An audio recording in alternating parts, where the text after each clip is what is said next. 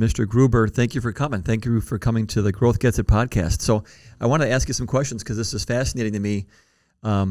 First off, the name of your company's fun to say. It's Uptime, right? And there's a lot of reasons for It's Uptime. I think you can explain. But the other thing is you are one of the owners of It's Uptime. That is correct. Yes. And it's a company that is, from what I've seen, I'll say growing by leaps and bounds, right? I mean, exponential growth. If you have X number of people and you add a quarter more, that's pretty good growth. Pretty good. Yeah. So what does that mean? So first off, It's Uptime. You're an IT company. That's why the it's is kind of fun to say. Explain what that means for me, please. Yeah, absolutely. Thank you for having me on. So one of my business partners, Alex, actually came up with the name, and I thought it was quite creative. So it's kind of a play on words. It's a capital I and a capital T for IT, apostrophe S. So IT's uptime as well as it is. It is uptime. So Alex came up with that, thought it was a great idea. We were able to register it, actually, as It's Uptime, which is great. And that's our website, itsuptime.com. So, uptime being so critical. Everybody talks about downtime in the IT industry, and they know what their downtime costs, and downtime, right? Nobody wants downtime. So we figured it'd be a nice play on words, and so call Uptime. Well, and I just used Uptime. Knowing about you guys, I was talking to our phone people because we have VoIP phones, voice over internet protocol phones, and we're talking about internet and how fast the internet is, and they're like, well, we have a 99%. Or it's 1% downtime, or it's virtually... Yeah, usually 99.7% uptime. Yes, yeah. And I was like, but that's good, but I want 100% uptime because I don't want any downtime, because if that 1.1% happens when somebody's calling us who is just involved in a horrible crash, that's going to be a bad day, because they're going to miss it, and they're going to go to some other law firm. So, yeah, that uptime is in my brain a lot. Because I think, like you said, it's a very important thing, a very good metric, right? Yeah, definitely. Cool. So you're based in Wisconsin, but you have offices in Green Bay and Milwaukee? Yep, yeah, that's correct. We have one of our owners, Andrew Cornelius, is up in the Green Bay area, and then the vast majority of us are down here in the Wauwatosa area. Just recently moved into a new office, expanding a little bit, brought on another new employee, so we're just excited and growing, and just happy to serve the greater Milwaukee area. So I think I looked this up, or I know I looked it up. I think I'm right. There's about 3.12 million employees who say they're IT professionals.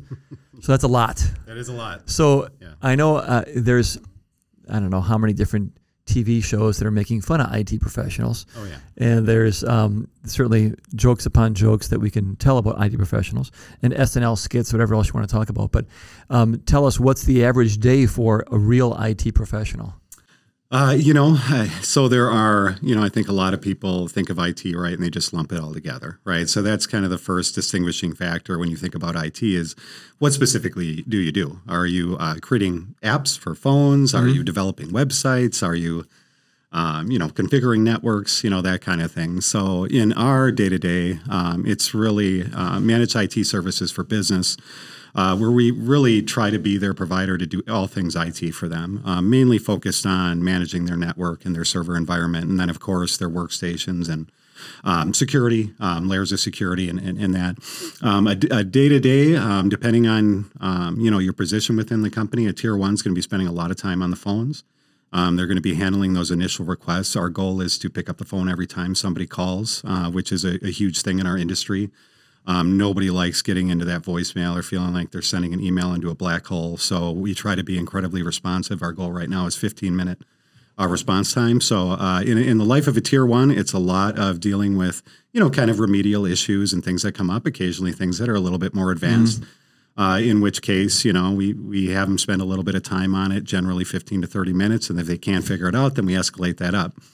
Tier 2, Tier 3, now you're kind of digging into more complex issues that are impacting multiple people across the business, issues that are affecting major components of the business, such as email or their phone's not working. We know how important it is, as you mentioned, to a business to make sure they're not missing those, emails and those phone calls. So tier 1, tier 2, tier 3, that's specific to your world. I mean, that's what IT professionals talk about: tier 1, tier 2, tier 3. Tier 1 being the easiest, and tier 3 being like the most complex or most problematic. Much more advanced, technically, just generally more experience. And then, you really get into things. You have specialists like senior systems engineers. You have project managers, project coordinators, project engineers. So when you really get into things like, okay, we're moving a data center, or we're going to set up a new environment from scratch, that's where you get into those more evolved type of positions within the IT world. So you're working mostly with small businesses, I assume, or small to medium-sized businesses? Yeah, small for the most part. Anything that we're fully managing is generally small. And when I say small, that means a lot of different things, a lot of different people. I would say, generally speaking, under 50 workstations is kind of how we kind of gauge it. When you get into that, kind of more than 50 workstation environment, a lot of times it makes a lot of sense in what I've seen, where they do have somebody internal kind of handling more of the day-to-day, and then partnering with us in what you call a co-managed or blend environment, where we're now kind of coming in and augmenting that staff. So we may provide them with tools to help them better manage their environment. We may just provide oversight, maybe handle managing the network and server side, where they're working on more of the workstation or day-to-day help desk. Mm-hmm. But it really depends on the type of business. We try to do what's going to make sense. We really spend a lot of time evaluating that organization and determining what is going to work, if anything's really going to work for them. They really have to recognize the importance of IT and really value it to get the most out of our services. So the keyword that I took out of that was workstations. Yeah. Because you're saying 50 or fewer workstations. But so we're a personal injury law firm. We have about 30 human staff approximately. Uh-huh. But that's not workstations, right? Because we have a conference room that has a computer and a TV. So that would be a workstation? Because that's a computer that people log into when they go on Zoom or on Teams. Yep. So that would be one. Is your server, our phones and computers, is that one workstation, or is that each an individual Ethernet connection to the internet? Are those separate workstations? Yeah, no. So I guess in our world, or how we refer to it, a workstation would generally be something that you're going to work on a day-to-day basis, either your main desktop computer or your laptop. Okay. Are really primary when we talk about workstations. They're typically Windows machines that are going to need some type of ongoing maintenance. So whether it's Windows updates, which are very important, those critical patches, security updates, having an antivirus that we know is up to date and running consistently, the ongoing management of them, because you don't want to leave that. Everybody's been there where Windows updates is spinning for half hour, and you're like, I really need to get this email out or something. So we like to keep those up to date and managed. So when we look at from a managed IT perspective, that's sort of how we base things, is based on workstations. The other things like the phones and that, we will help support those. Generally speaking, a lot of people are on VoIP these days. They, generally have a go-to or an 8x8 or a, different kind of system where you can actually reach out to them for support. But for the most part, a lot of the configurations and setup of those are very straightforward. We actually focus on go-to phones and know those very well, and the deployments are actually very straightforward. Okay. So if we are Mac-based, we don't need you? I shouldn't say that. We do have larger, a number of clients, right, where typically their marketing departments are going to have a few Macs in them. Yeah. We absolutely do support those. Our agent can go out on the Macs. They just operate a little bit differently. The vast majority of the business world, I think the last figure I looked at was maybe 95% of the business world is on, Windows. Oh, okay. So the major focus is generally always going to be Windows, but we absolutely do support Macs. Our agents, we can set up monitor sets and things like that on Macs. We just don't run into them, I guess, as often. Just, again, mainly those marketing departments or those kind of, there's usually 3 to maybe 5 Macs in a larger environment. But and then some engineering firms in that we work with have a couple Macs. But the vast majority are going to be Windows. So that's interesting, because I know that I met with another law firm owner probably last year. I don't recall. It was in Atlanta. I remember that, but I don't recall if it was like November, December, or whenever. But this person is out west, and they only have Macs, iPads, and iPhones. Mm-hmm. So now thinking, I just wonder how they do it with their IT. if they're, I mean, that's probably a whole subsect of IT. Yeah. Are yeah. companies like yours that just deal with the IT of Macs, and her firm is probably certainly it's probably less than 100 people in the entire firm. So I think that's interesting. It is interesting. Difference, right? Some people are very biased that way. They just love their Macs, and I have an iPhone. I appreciate and admire Apple as a company.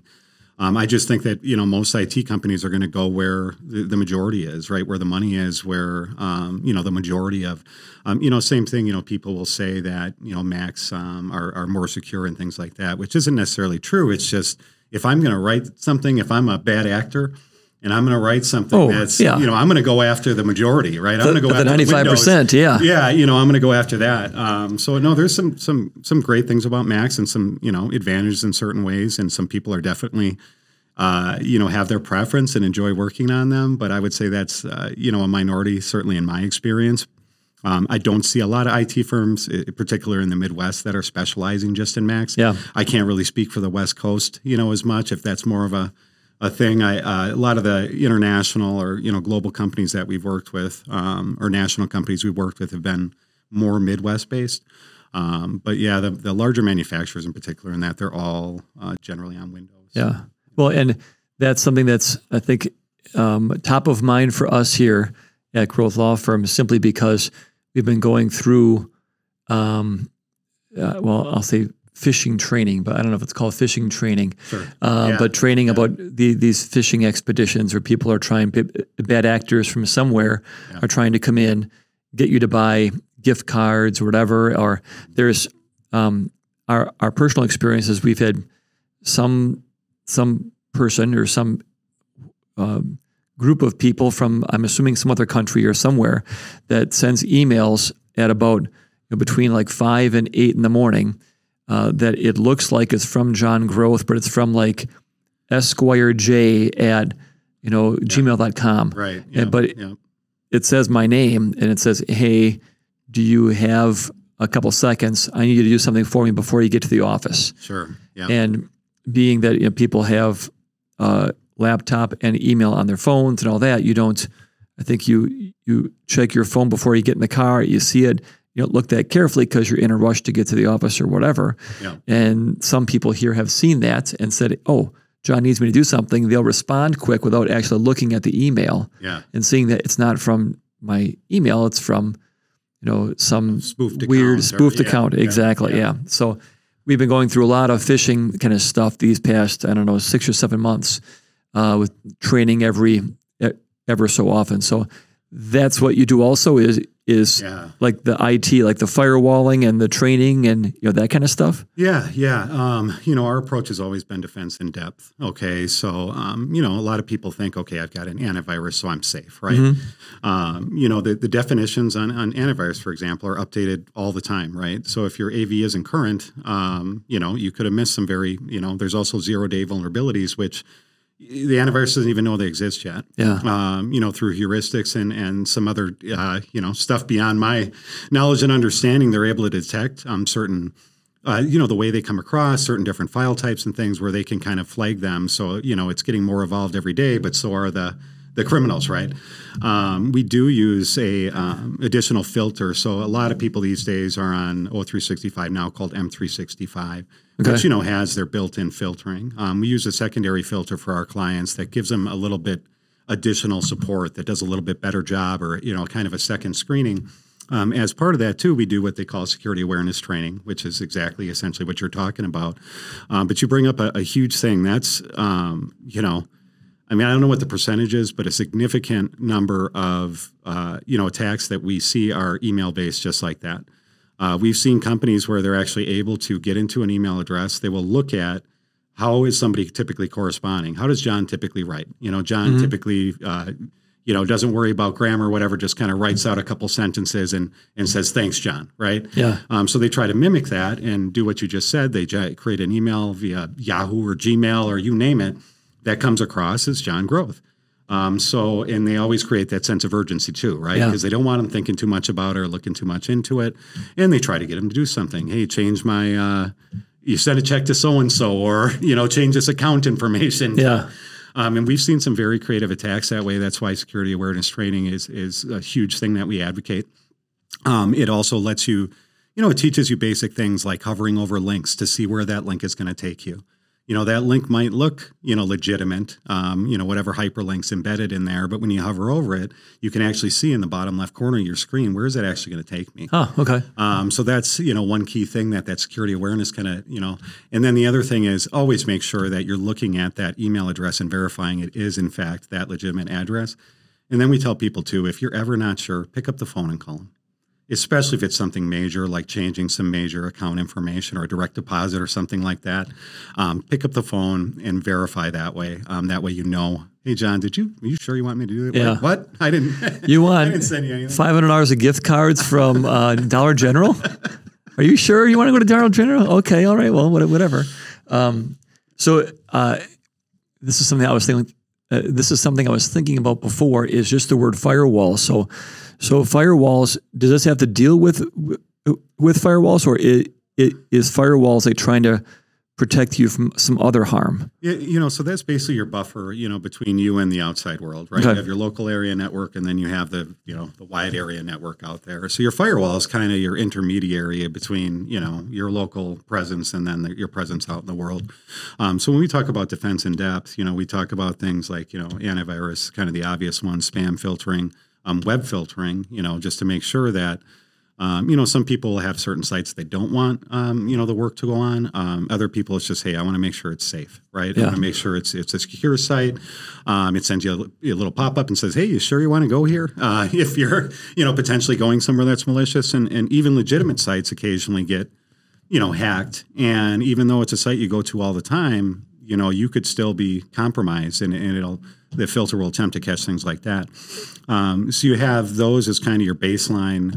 And then there's, vulnerability scanning, and there's penetration testing. So you can really take it to a lot of levels. And then the firewall is very important just for, regulating that traffic, making sure that that's configured correctly, making sure that you have a firewall that's under support and it's getting the latest definitions and updates, firmware upgrades as they're needed, all that kind of stuff. So, that's what we really take a lot of pride in is people don't realize a lot of times the maintenance that goes into IT, right? They just think something's not working. Who can I call? Mm-hmm. Right. And we don't treat anything else really like that in our lives, right? We understand with our cars, we need to put oil in them, and we need power steering fluid, and we need gasoline for it to go. And, we like to wash them occasionally and all that good stuff, right? So it's not a whole lot different, in IT, where it's like you really need to focus on these things and keep them up to date, because vulnerabilities come out all the time. And if you're not abreast of that and you're not doing things to safeguard your company against it, you're leaving yourself at risk. Yeah. Well, and when there's so much on your phone, on your computer, that you just leave because it's your computer, right? So if you have whatever, a copy of your driver's license, or you're entering your social security number somewhere online on your computer, well, that's safe because it's my computer. Mm-hmm. But if you don't have, I guess, a firewall, or you don't have some kind of barrier between you and anybody else, that's going to be a problem. Yeah, absolutely. And I mean, even within the own organization, a lot of times that's the biggest risk to the org is actually, one of their own employees or ex-employee that wasn't offboarded properly, mm-hmm. and things like that still maintain access. A lot of stuff we see with companies that aren't managed is, poor file structures and without, proper permissions. So we've seen orgs where it's like, okay, everybody can view the HR folder, where all your social security numbers are, where everybody's compensation packages are. And so there's a lot of, and then you have people doing things like taking a thumb drive to a copier and scanning in proprietary information. Yeah. So there's so many levels that you can take it. Just too many things to think about. Now I got to figure out what to check all these boxes. Okay, I got to call and see and make sure we are as secure as we can be. Interesting. All right. So before this, I guess I didn't get into this. Yeah. Before It's Uptime, what did you do? Worked in IT. Okay. I really been in IT for quite a number of years. I want to say around 20, which seems like a long time because I don't feel that old. Yeah. But, somewhere around 20 years, and been in managed IT services for, probably 12 years now. So how do you get into managed IT, or how do you get into IT? Is it an experience, a degree? What do you need? I think a certain desire, passion for technology is most important. You really have to, and then some kind of niche, some kind of innate, I guess, ability or understanding of it. I mean, you don't have to know how a computer works, right? Okay. I mean, you open that up and you look at all those, it's like, it's amazing, right? That this can do what these tiny little things. Yes. Connected together. But just, I think really a desire to, a passion for technology is what we, and as we look at, employees too, that kind of ties into that. We're looking for people that really are kind of geeks at heart. They like that. They like being behind a computer. They like learning new things and figuring out how things work and how they can make life better for people and more efficient and automate things. Okay. For me personally, I was kind of like the go-to guy I was working for a copier company at the time. And, all the people would go to me for the demos of the devices and, audio-visual displays and things we would sell. And I'm like, okay, I guess I have a knack for it. I'm interested in it. I'm interested in learning about it. So that's kind of how I just saw it as more of a better future, a better industry to get into. So I always tell my kids that you want to be a lifelong learner, right? Because you never know what's going to happen next. I think with technology, certainly that's the case. You're going to have to be, and you have to have that kind of mindset in order to succeed in IT, because you don't know what's going to happen tomorrow. Apple's going to have something new, or Windows or whatever else. What is it? Azure or Amazon, WebOS or whatever else, all the different terms that they have. There's always something happening next, right? Yeah. Interesting. So what's your least favorite part or least favorite job that you have done with IT? Least favorite job? You like stringing cables when it's 110 with no air conditioning, or no, I can't take credit. I got to give Andrew and Alex and the rest of the team the real credit. They do the hard work, right? I manage the relationships. I oversee the accounts. I focus on business development, primarily, and that's really been my focus in IT. Don't get me wrong. I worked for a small IT shop, kind of starting out, where it was like all hands on deck, and learned some stuff, replaced some RAM and hard drives, and cleaned up some viruses, back when you actually sat and spent time doing that, where now they probably just reload the OS or re-image it and save themselves some time. And so I did a lot of that. I would say probably one of the worst things was, once people know that you have that capability, I got a lot of people, friends, family, neighbors coming over with their 10-year-old laptop, seeing if I could repair it for them, and spent hours kind of watching Netflix and watching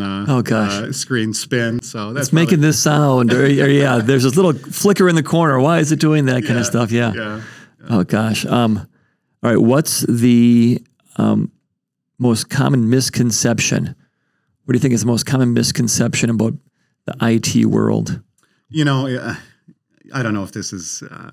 I have a response. I don't know if this is fitting, but like how you mentioned SNL, I think everybody remembers those skits, right? And that has largely been kind of the interpretation of IT is, you go to them and they just can't wait to tell you what an idiot you are and how you're doing things wrong and whatever else, right? And sitting in there on their high horse. One thing that we've really focused on that is, I think, a big part of our success is we view ourselves as a customer service company first. There's nothing worse than having a user be afraid to ask you a question. We live on the mantra of there are no stupid questions. And frankly, if it is a simple issue, that's the best kind of ticket we can get. So don't be embarrassed. It's like, okay, it wasn't plugged in. The simple stuff, honestly, our tier ones will tell you all day, like, if I got tickets like that all the time, my life would be great. Right? So I think a big misconception is that, you're dealing with, people that are antisocial and that, which they can be. When you get into consulting, I mean, that's probably the biggest challenge, is finding people that, can be social and build a rapport with people, as well as have that technical knowledge that they need. Yeah. Having both sides of the aisle, I guess you could say, both sides of your brain, your using those every day, and that's how you're succeeding. Yeah, because you can especially talk to people in consulting. Yeah, absolutely. Yeah. Where you're customer facing or client facing. Don't get me wrong. There's some guys they lock up in the back room that are really great at at certain things with tech, and if they're designing something or creating something in the background, no problem. But if you're going to be on site with a customer, we really want people that are just going to develop those relationships and be more personable. Like Office Space, where you can't talk to the engineers or something. That's why I'm here. So that's why he's there. Yeah, that's why he's got that's why they need it. Yeah, that's why you need him. What's your secret for being an entrepreneur? Is there something that you said, okay, this is going to help me get through the day, get through this new business that we've built? Is it is there a book you read, a podcast you listen to? Is there anything you kind of go to for help? Is it a mentor? Things like that.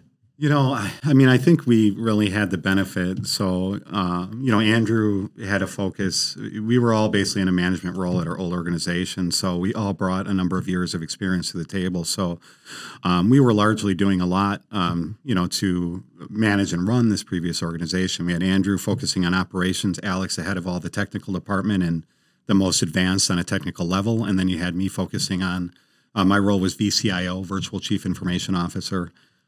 Which is a fancy way of saying I oversaw, the clients, strategy planning, that kind of thing. So we really each had our own kind of focus and component, and we're largely doing this at a previous org. So, to answer your question, I think that we had the benefit, obviously, of the experience of having done this for a long time. Not that makes it simple to start your own business. There was a lot of consulting with, attorneys and things to make sure that, we were doing things, by the book, that we had the proper documentation in place, that our contracts or agreements, as we like to call them, looked right. And, and then certainly, we're in a fortunate age where, you have all this information at your fingertips, right? So a lot of Googling, a lot of, hey, how can we do this better? How do we look into that? How do we, a lot of research in that way, and then just really focusing on what our specific areas were going to be. Yeah. I think that's a really important thing when you're kind of jumping in is, okay, what are you doing? What am I doing? What's he doing? And then let's try not to overlap too much. Let's consult each other on different, ideas, or if it's going to impact the org, but largely let's trust each other to, handle our specific areas. So you specialize and make sure you're the best at what you need to do, and communicate with others in the office as to make sure, just to ensure that everybody's doing what they should be doing, so you can have the common goal at heart. And communication, and documentation is so huge in our world to get into that. And, that's where a lot of organizations fail as well, that we go into, where it's like, hey, you've got all this equipment and everything, but nobody knows how to access any of it. Yeah. They don't know how to get into the firewall or the switch or the server, because they aren't really maintaining and managing a proper, documentation environment. And then especially in our, the position we're in, we want to resolve people's issues as quickly as we possibly can, right? And so, having a knowledge base, having proper documentation is absolutely essential. Yeah. And then even key contacts or after hours contacts, right? Who are we going to call if this happens or that happens? How do you want us to proceed if this happens or that happens? So we do a ton of, refining this all the time, right? An issue will come up and we'll say, okay, we didn't handle that the best. How can we do better the next time? And I think that desire for continuous improvement is really important. So where do you go to for more knowledge in your industry? Is it, do you read books? Do you go some papers, magazines, podcasts, YouTube, I guess? Yeah. I'm a huge short article, type, where, there's nothing more current, right, than what's out on the web. Yeah. I'm not big on a lot of printed material. Don't get me wrong. If something, catches my eye, I'll pick it up. For the most part, most of just about everything online. I've been playing a little bit with ChatGPT recently. Oh, really? Okay. So, not to get into the whole AI world, but it is quite amazing. You can basically just tell it to do stuff, or, and it's very interesting, its perspective. It's really cool, too. It asks, explain this to me like I'm 5 years old. And then, okay, explain it to me in, general terms. Explain it to me like I'm an IT professional. Yeah. And it will actually modify it, kind of based on your request. So I find that a really neat learning tool, as well as just generally just looking for the right stuff out on the web, trying to get a few different opinions. I mean, that's, there's an running joke, right? Where'd you read that? The internet. Yeah. And, that's only relevant if you're reading it on some dumb side, Facebook ad or something, right? Yeah. It's like anything else. You can read one book at the library, and obviously if it's biased, that's going to be a factor. So you need multiple sources, right? So, definitely when I'm looking at things, I look for obviously reputable sites. If I'm looking for something specific on Windows, I want to make sure I'm on Microsoft and that kind of stuff. But then there's also a lot of interesting information you can find on, Reddit or these other, tools where you're kind of comparing and saying, okay, what steps did they take, or how did they do this, or how do they view that? Yeah. What's their experience been with this type of application or this type of product? So I try to do my due diligence and really, look at a lot of different sources and then form an opinion based on that. So trust but verify. Trust but verify. Yeah. Yes. Gotcha. Yes, Gotcha. absolutely. Cool. So what? Let's see. I guess we've kind of gone through your website, but how do people find you? So, is it your website? Is it telephone number? What's the best way to get a hold of you? The best way to get a hold of us, there's certainly sales at itsuptime.com. There's also 920-214-8100. They can certainly get through to us that way and hit, sales in the prompt or support depending on, what their needs are. Certainly can go out to the website to give you a baseline idea of what we do. But, I think it's always best to just reach out to somebody there like myself and let's talk about what your needs are and see if we can help. Yeah. Cool. All right. I think that's all I have. Do you have any questions? No questions. Awesome. Well, thanks again. Thank you. Appreciate it. This is interesting. It's a fascinating thing to get a different perspective on the adventure of being a business owner. Yeah. Right? Yeah, for sure. Yeah. So cool. So I didn't ask you, are you a Wisconsinite? Did you come here from other states or? You're born and raised Wisconsin? Yep. Born and raised. Good old Muskego. Oh, Muskego. Okay. Muskego. Yeah. That's where I grew up. Yep.